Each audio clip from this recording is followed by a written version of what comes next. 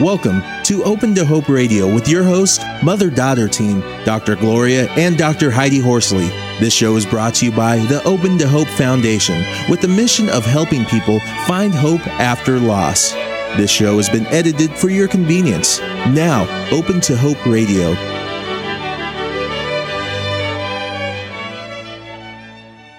Our guest today is Dr. Janice Winchester Nadeau, and our topic is helping families deal with loss. Dr. Janice Nadeau is a marriage and family therapist, psychologist, and master's prepared nurse. Over the past 26 years, she has become best known for her work in the field of death, dying, and bereavement. Her roles have included hospice nurse, college faculty lecturer, researcher, and psychotherapist. On an ongoing basis, she experiences what she calls chronic sorrow over the fragile health of her disabled daughter, Cindy. Janice is the author of Families Making Sense of Death and the CD series, Where Do I Go From Here? In 1985, she founded Growing Through Loss, a community-based grief support program that has served thousands in the St. Paul, Minneapolis area. Welcome to the show, Janice. Thank you. Hi, Janice. It's great to have you on the show. I mean, we could go on for hours. I've been looking at read your book, Families Making Sense of Death, and it's very interesting, your research study. We'll get into that a little bit. But I wanted to start out with how you got interested in the area of grief and loss. Well, I like to tell people that I started being a grief therapist when I was about 5 years old. And what I mean by that is that was the time when my grandfather died, and living in the same house as our grandparents meant that I lived with her my whole growing up years.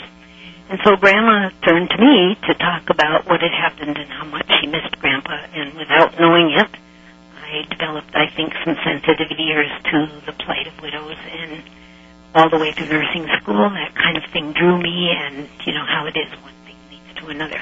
Mm-hmm. And then you've done so much in the field. Well, and we're going to get into that a little later on the show, but I wanted to go right into this email. What's your thought about that comment about that my parents aren't grieving enough or helping me enough, the grandparents? Well, Wendy's comment, mm-hmm. You know, that's just so, we hear that almost every day, I think.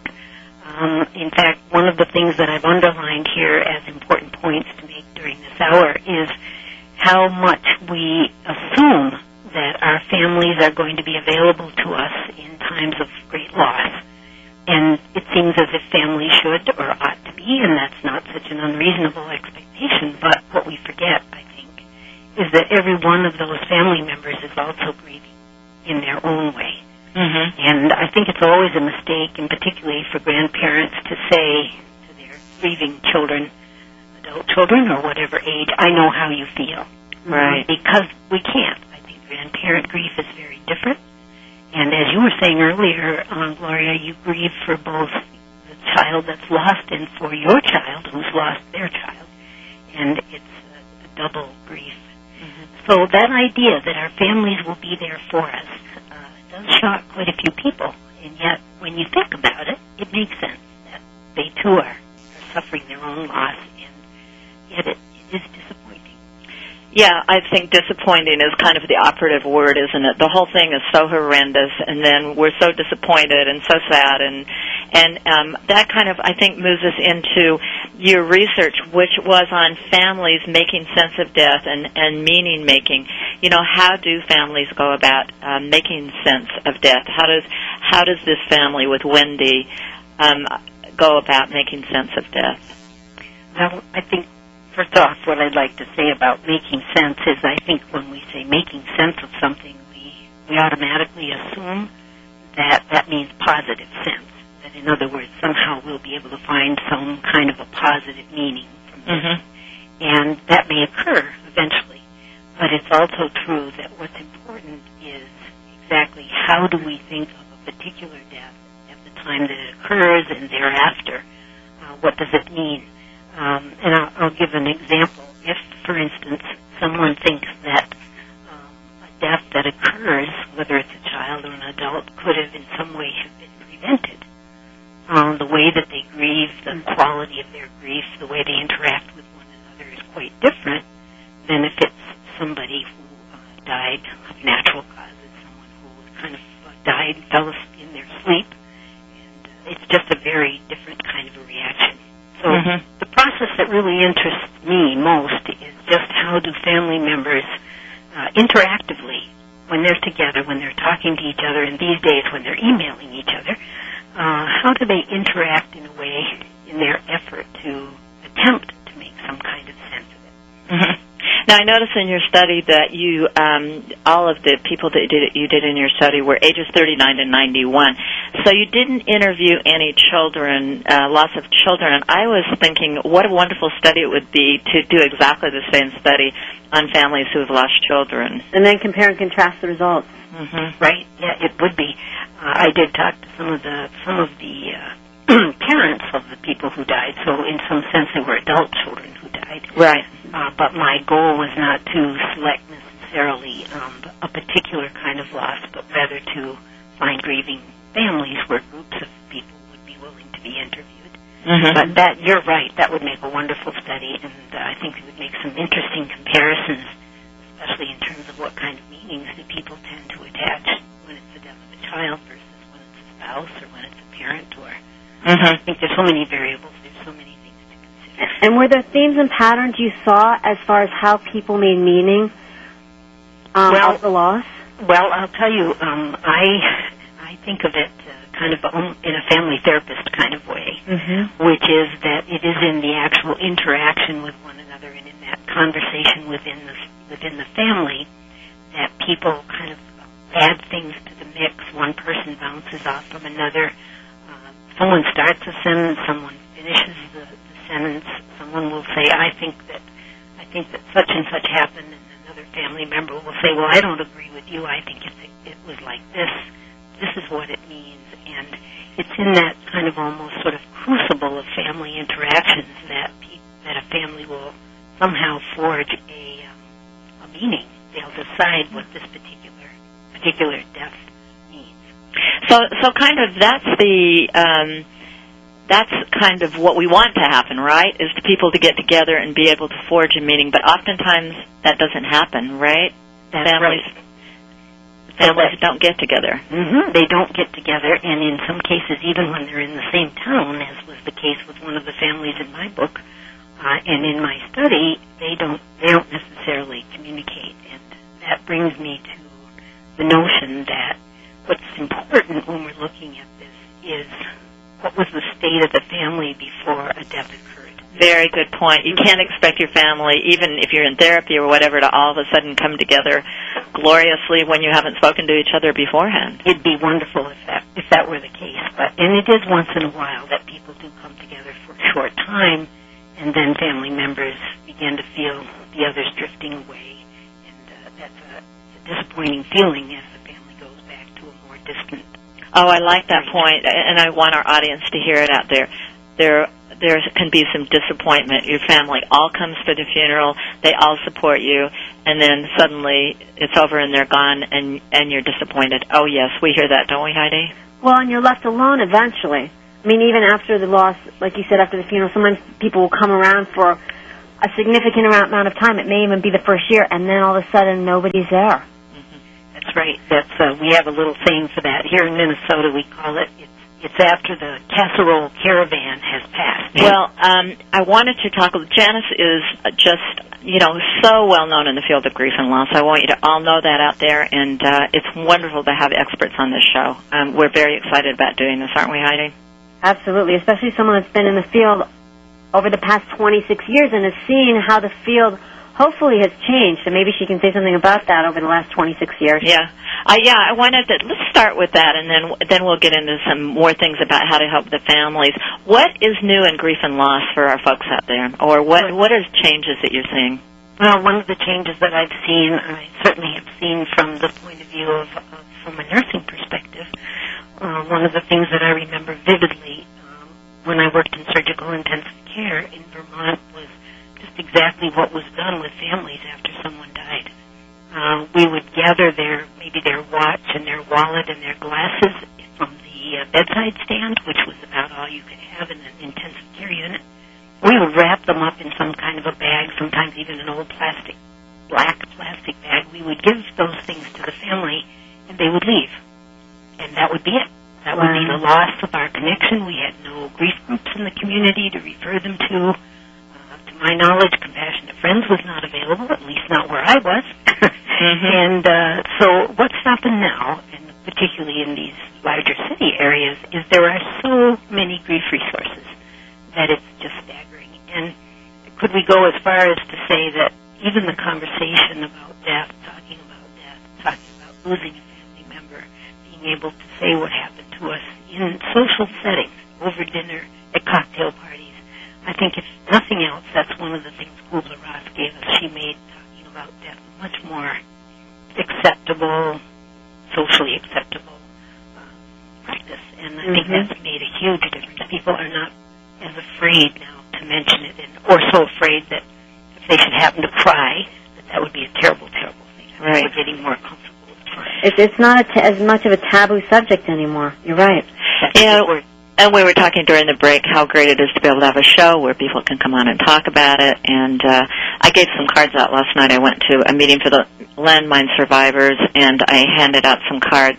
And people, all of a sudden, they're like, oh, my brother died, or all of a sudden people started telling their stories, coming out of the woodwork, telling their stories. It was really pretty fascinating. And I think for listeners, people can listen and say, okay, I'm not alone, I'm not crazy. Other people have had the same feelings I have, and other people have been there and made it through it, and I'm going to hold on to that, and that's going to give me strength, and I'm going to get through it. Right, exactly.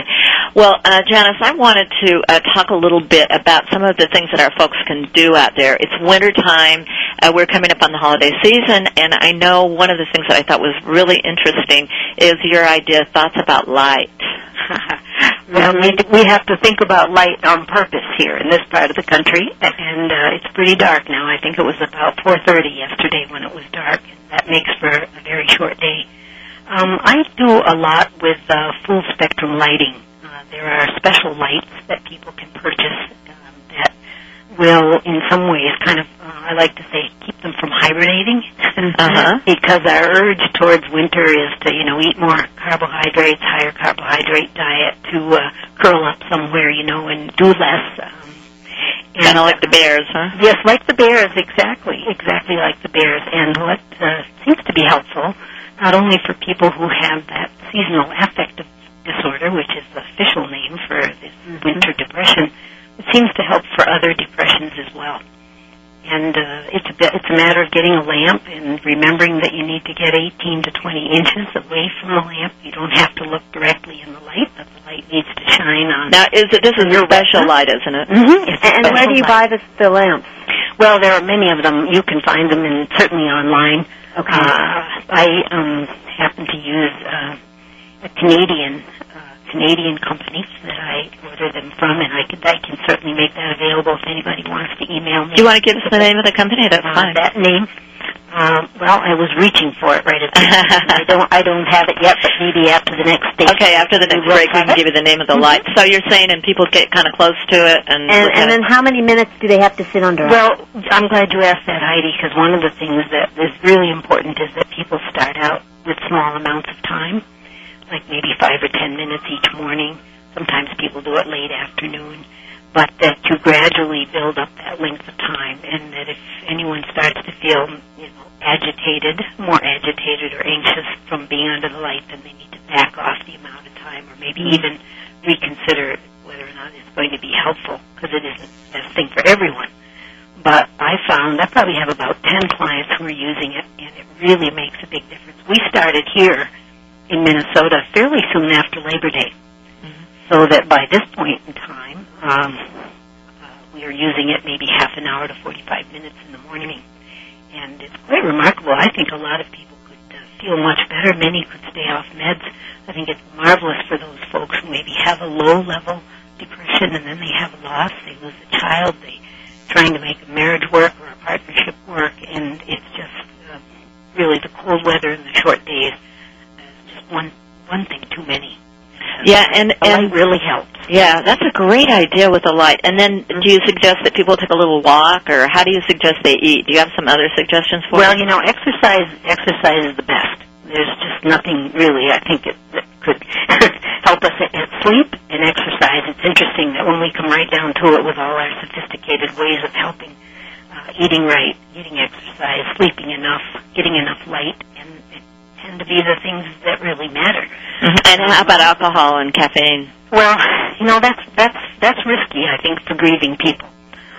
For one thing, the sleep is often disturbed, especially in the early years.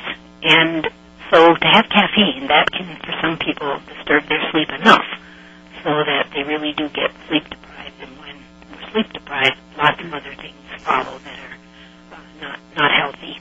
Mm-hmm. And I think one of the things I found that helps a great deal is to coach my people to have some protein with their breakfast.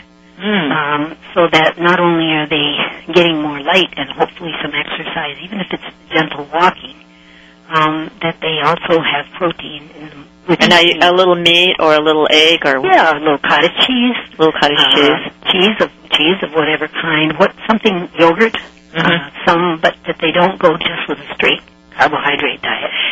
You know, I think you're hitting upon something that I think is really important for our people and for us to give thought to. Grief, an event of loss, particularly early on, is not just a mental experience; it's a physical experience also. Yes, and I think we forget that. I think some of us, I know that you, Heidi, and other folks in our audience have had training as nurses, and we think more about maybe the health aspects of it all, but we can't separate it out. It's like water in the basement. It doesn't stay in one room. It seeps throughout our whole life. It affects us in every single way, and I think people are often stunned at the impact that it has. I always say, hearing your child has died, and, even if they've been terminally ill, there's still the moment when they come in and say they're gone. That is like hitting a brick wall going 100 miles an hour, or your sibling, I'm sure, Heidi, the same way. It's definitely a physical assault to the body. Absolutely. Like people talk about that terrible, tight feeling in their chest and how it feels as if somebody's standing on them and they can't catch their breath. But a lot of times it sounds very much as if someone would be having a heart attack. Mm-hmm, exactly. Different. And I have one client in particular for many years. She had this kind of knot in her stomach, kind of an empty and twisted sort of sick feeling. And we really knew that she was making some progress toward building a new life when that knot started to loosen a bit. Mm-hmm. There was a real physiological sign there for her that she was grieving and that this loss had really impacted everything about her life. So I want to say to our audience out there, we know that you're having these experiences. We understand it. We want you to know it's normal.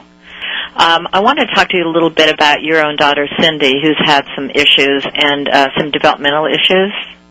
Well, actually, Cindy was well until 1989, and this was she became ill after the birth of her three children. Oh, wow. And so it was a very complicated situation because she was quite ill and is quite ill off and on, and still these wonderful grandchildren of mine have to be parented.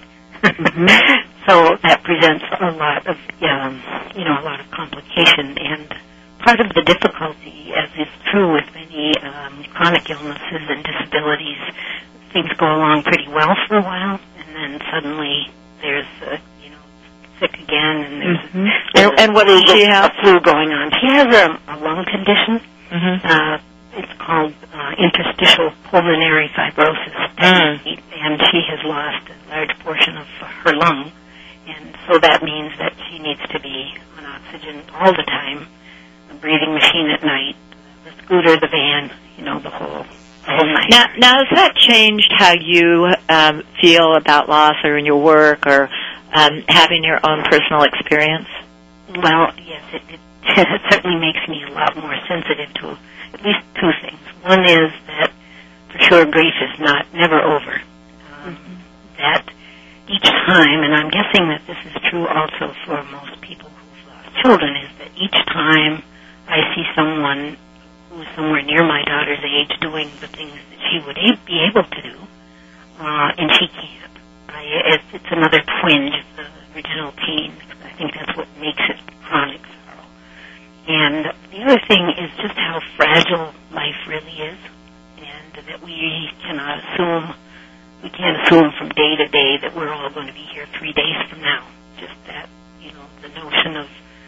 trying to make the very best of what is, and not be so concerned about what isn't. Now, do you experience any guilt connected with it? Our audience, often talks about feeling guilt that they didn't get people there soon enough. It might be hereditary, that kind of thing. Well, I think to be a parent is to feel guilty. That's a good one. And we can't in any way think that if we are responsible for our children, that if something happens to them, then somehow we had something to do with it. Mm-hmm. And I think that that's very normal for us to do that. I've heard some people say that our feelings of guilt are even one of the ways that we stay connected to our child, or to whomever we've lost. That these feelings of guilt are in some ways an indicator of the connection and the intensity of the relationship. So again, we want to say to our audience out there, if you're feeling some guilt about it, it's a perfectly normal aspect. I remember feeling guilty that I didn't let my son take my car instead of having his cousin take his car, and you just find all these ways. I think also I've had a thought that it's a way that we could think our way to control our world. Yes, it gives us the illusion that somehow there was some cause and effect here that we can point to. Right. One of the ways that the guilt comes up for me is that I felt guilty, as have my other children, from time to time felt guilty that we are so healthy and Cindy's not. Mm-hmm. It's almost like a survivor's guilt, almost. That reminds me of, I've heard you say, Heidi, before that you felt guilty that you were the one, that you guys were living when the only boy died. Right. I felt that the wrong child had died, and I felt guilty that the only boy had died.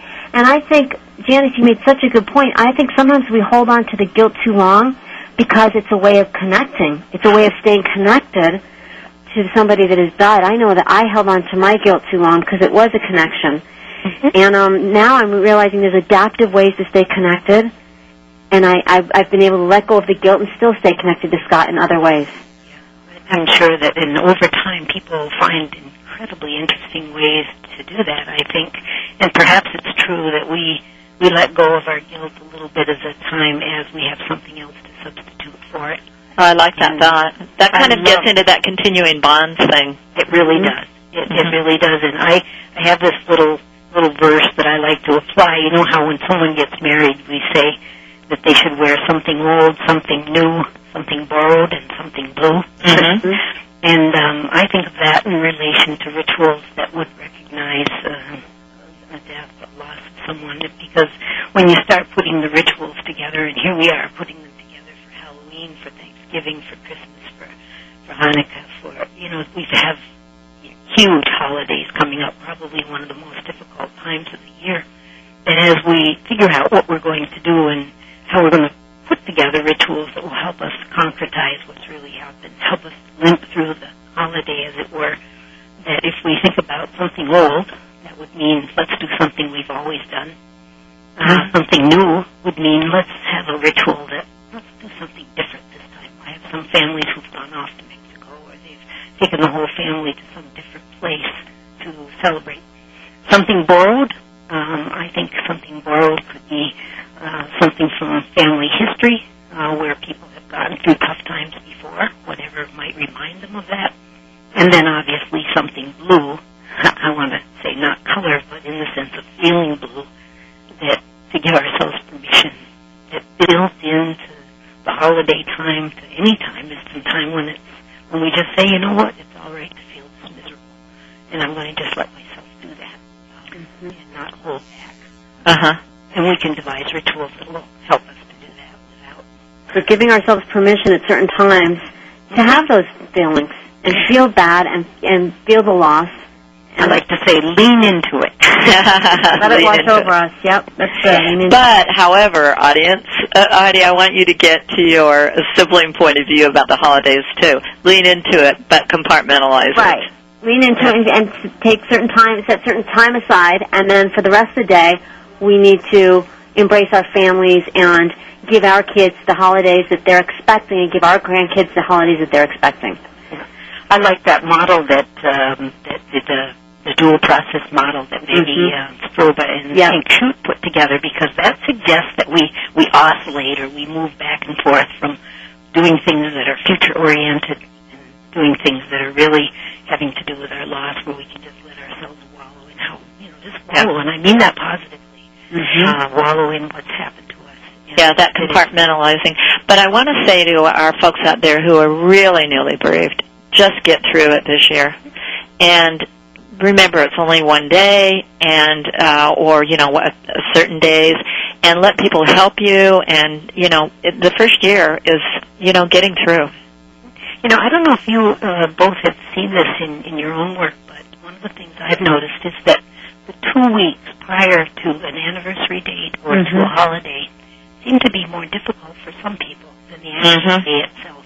I think, how could I feel this bad already? I mean, it's 2 weeks away. That anticipation is incredible. Yes. I know with the 9/11 families, because it's such a public loss, their anxiety begins in August, and it's very overwhelming.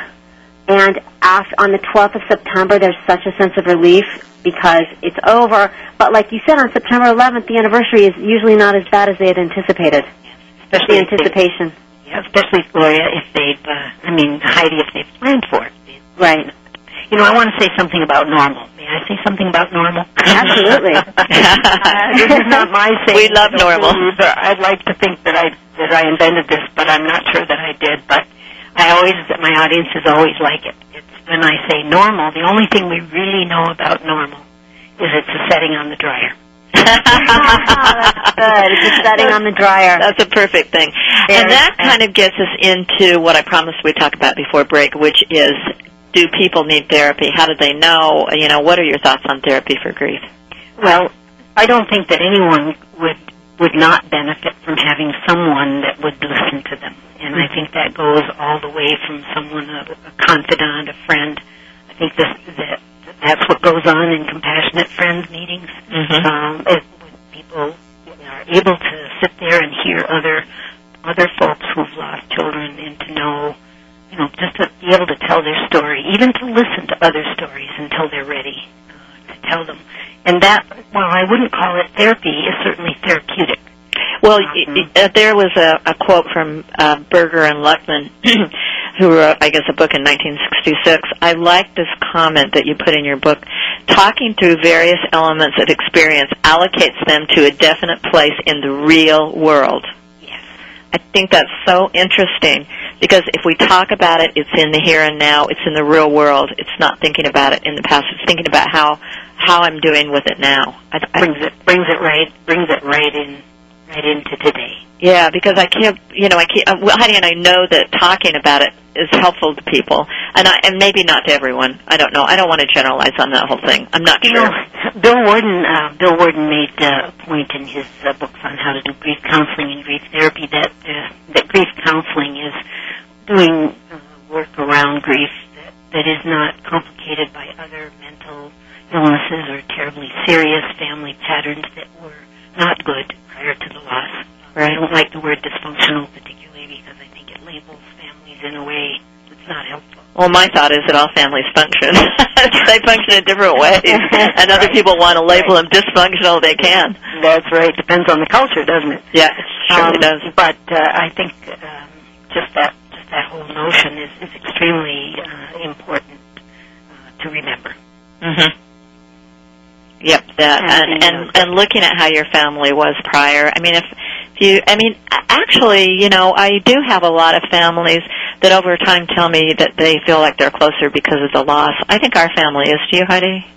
Well, I don't know, because I don't know what we'd look like if Scott was still here. This is the right with this life and not any other, right? Yes, I'm very close to my siblings, and I so appreciate them. And as all of you know, it was very important for me to give my son a sibling because I have loved the sibling relationship. So I feel very fortunate. And Heidi adopted. Janice probably doesn't know that, and a lot of our audience doesn't. I adopted my second daughter because I wanted my son to have a sibling, and it's been wonderful. There's one growth right there. Out of something terrible comes something. Absolutely. And that's a good one because right now we have a pretty strong movement, as you know, within, or I don't know if you'd call it a movement, but a lot of interest in post-traumatic growth. Tedeschi and Calhoun. Yes, we had them on our show. They did a wonderful show with us. And I think that it's true. I think it's always been true that hardship sometimes can help people to get to places they wouldn't have gotten any other way to help other people. I just think about how sensitized both of you are because of the loss of Scott. and not everyone does such constructive things with their losses as you have. And you're not afraid to approach people that have had a loss and to enter their world because you've been there. Yeah, that's right.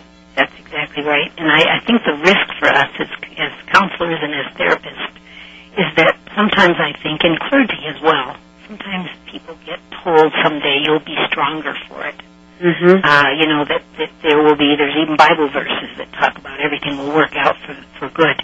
And while there might be a way that people eventually realize that and come to that, I don't find it particularly helpful to people to talk about that very much in the beginning. It's far much more important, I think, to watch the little signs of growth or the little ways that people begin to find something positive in what's happening, or can say, I really do feel closer to my sister than I ever did before. Yeah, you have to find it yourself. There was an article in the New York Times Magazine section last year that said you can die of a broken heart, and talked about a case where, a person died and the other person died. And so not for everyone is not going to be the same. I mean, for some people, maybe they will be depressed forever. I don't know. People tell me, well, I know somebody who never got over it. I can't tell you how many people come up with somebody and say, oh, I know somebody who never got over it.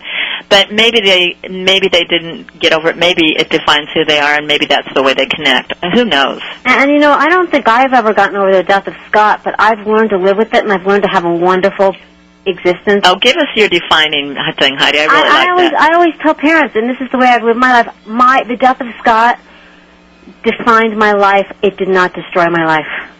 That's nice. That's very good. That's good.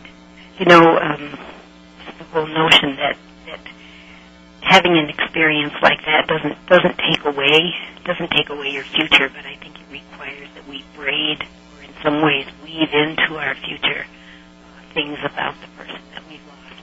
And then to not do that is to lose, I think, some richness in our lives as we go forward. Mm-hmm. Yeah, I like that. It doesn't take away our future. I think that, and I also think that's important for parents to realize where their kids have, there's been a family loss and a parent or whatever, and it's really, you're so worried, the remaining parent's so worried about the children that it doesn't take away their future. I mean, you see Heidi, I love her example, on the show, that it hasn't taken away her future. And in some ways, like we did on the post-traumatic growth, I mean, in some ways, and like Janice has said, children that have been through adversity and have been through death early on are more empathic oftentimes, they're more mature, they know how to, deal with adversity in their lives. I mean, they get amazing coping skills that other kids may not have.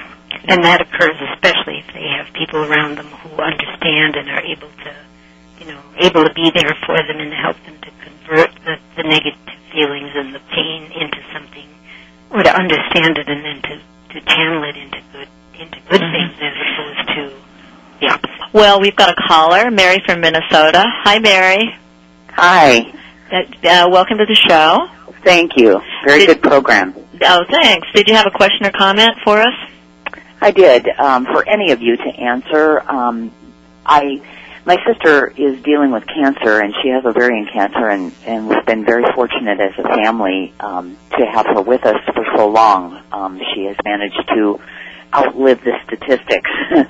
Recently, she has had a setback. Her cancer is growing again, and this is happening a lot with our family, where her cancer starts growing and things look kind of bad for a while, and then they get better. Mm-hmm. But one of the things that happens when the cancer is in a not good place, like now, where it's growing again, is that my sister will sometimes talk about her death and what will happen afterwards, what the family will do and how we'll help to take care of her grieving husband that she would leave behind if she died, and a stepchild. And it's hard for some of us, myself included, to know what to say because she's here with us now, and we're loving her and living with her and sharing her life, and we want to support her as she thinks about, the very real possibility of her death, as we all do, but also just kind of how to deal with that a little bit. Well, what do you say?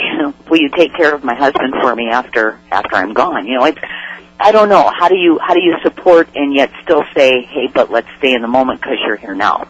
Mm-hmm. Anybody? Janice, you want to take that? Yeah, that's a sibling loss for sure, and it sounds as if there's been quite a long course to this. A couple of things that I think of. One is that I believe it always helps when we're with anyone who's particularly a family member, just to say, how can I help? What would help? And at the same time, to be able to find people outside of the family where we can really be open, 100% open about our fears and our doubts, and just so that we're not trying to get that kind of support from within the family, but to recognize that it's difficult from the moment of diagnosis.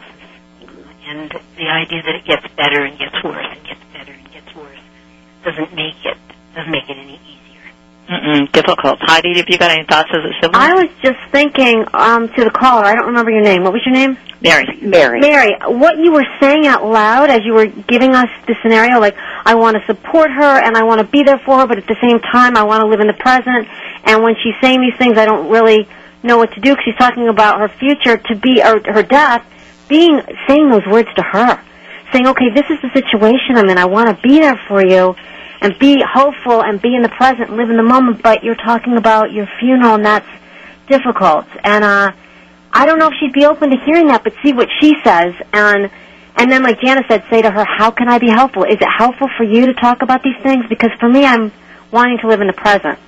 And see what she does. You're such an open person, it sounds like. Yeah, I think she would be open to that. Mm-hmm. And discussing it with her out loud, discussing these issues with her. Yeah. I love that, Heidi. Well, Mary, try that and give us a little email and tell us how it goes through the Grief Blog. I will. We'd love to hear her listen to the show, this part of the show.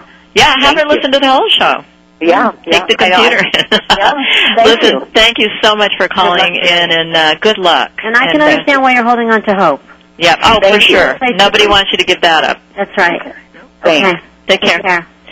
Okay, well, we've just got a few more minutes, and I wanted to have Janice talk a little bit about her CDs and the books on the web, and you can get it, I believe, through Amazon. And also, she wanted to talk a little bit about Paul Rosenblatt's book, and then she's got, 4 tips for us? So go for it, Janice. Sure. Well, I just wanted to mention, anyone that's interested in reading some excellent narratives and some excellent insight about parental grief could read one or the other or both of these 2 books. One is called Parent Grief, and the other one is called Help Your Marriage Survive the Death of a Child. And these are both by Paul Rosenblatt, Rosenblatt. And we'll see if we can get Paul on the show. Yep, good. That would be a good idea. He'd be excellent, and he can get his books through Amazon. Great. Then I have put together, and it's on my website, and my website is there on your website, 3 or 4, as I see them now, I think there are 5 very quick little tips for how to cope with loss or how to grieve in a healthy way. And these are developed on my website, and what it actually says is click here to see a teaching module, and probably we'll change that to click here to hear 5 tips on healthy grief. But number 1, to name what has been lost. And I think you mentioned that earlier, how good it is to just say, right now, what is it that I've lost, and to be open about it. To attach meaning to the loss. To say, what does this death mean to me? And that may not be positive. It might be a negative meaning. This is a death that should not have happened. My sister should never have died. My brother should never have died. That is also a meaning, and it's important to acknowledge it as that. To use social support. I worry very much about clients who do not have a community. I think of them as bicycles on the freeway. Right. To use family rituals. We talked a bit about that. Something old, something new, something borrowed, and something new. And then the final one that I've noted is the very powerful importance of personal care. We talked about diet and exercise and even getting full spectrum light. Those are just simple things that anybody can do, and particularly in those early years. Well, that's great. Thank you so much. It's been a wonderful show, and as Heidi and I feel that it's so important to bring the experts of grief and loss together on our show so that they can help us all out with the issues that we're having, and we wish you all of our audience the very best during the holidays, and we hope that you will take very good care of yourself. And thank you so much, Janice and Nadeau, for being on the show. You're very welcome. It was a pleasure.